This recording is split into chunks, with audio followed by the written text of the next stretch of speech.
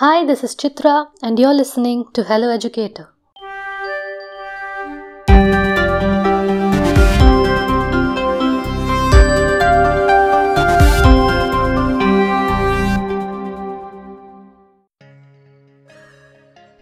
We debate incessantly about sustainability and eco-friendly actions, and yet many of us are unaware of the impact of excessive lights on ourselves and, more importantly, on nature.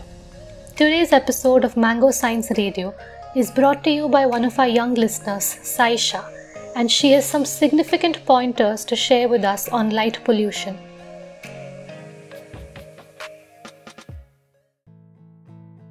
What if we had no electrical lights? Would it be better or worse for the environment? Let's see. Hello listeners, my name is Saisha and thank you for having me on Mango Radio. I've been a part of Mango since that one photography course that I took. It was for 6 months and it was about wildlife photography. It was so much fun. We had lots of amazing times together. The mentors were so friendly. It was well and explained, very informative, and I loved it. The invention of light bulbs have been revolutionary. This source of artificial light has been immensely helpful to us. I mean, it's the reason we can cook, eat, read, and exercise after sunset. We're basically handicapped without it. But little did we know, all this brightness came with the dark side. Light pollution. Light pollution is the overuse of artificial lights. In other words, it's using too much light. This includes street lamps, billboards, lights in our homes and offices. How does this affect nature, you may ask? It causes lots of problems to all of nature, and I'm going to list them out for you. For example, animals.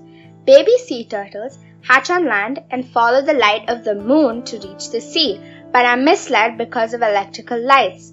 Most of them get lost or land in crowded parts of a city and eventually die. Birds that migrate at night crash into well-lit towers and skyscrapers. Nocturnal animals such as salamanders wait till dusk to come out and eat. Again, they are fooled by the well-lit skies and sadly starve to death.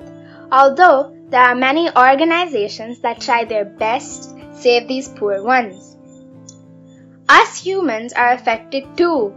All this light damages the photoreceptor cells in the eyes. These damaged cells cause poor vision, sleep deprivation, and serious diseases like cancer. Can you believe it? Light causing cancer? That is crazy! To run these lights, we need energy. Hence, more coal and fuels are burned. This produces a lot of smoke, making air pollution increase further. Then, there's sky glow. It's basically when the unwanted lights reach the sky, making it seem brighter than usual and make stars disappear. In urban cities like New York, you can't see stars. Mind-blowing indeed. In fact, this is how I came across this topic. My brother lives in New York and one day he was telling me how lucky I am to see stars. I was shocked when he told me light pollution was true. How can you help light pollution from increasing further? You can switch to energy-efficient light bulbs, turn off the lights when you don't need it, and have smarter lighting designs. So, the next time you leave your light on, just remember you might be confusing an animal trying to get home. Thank you.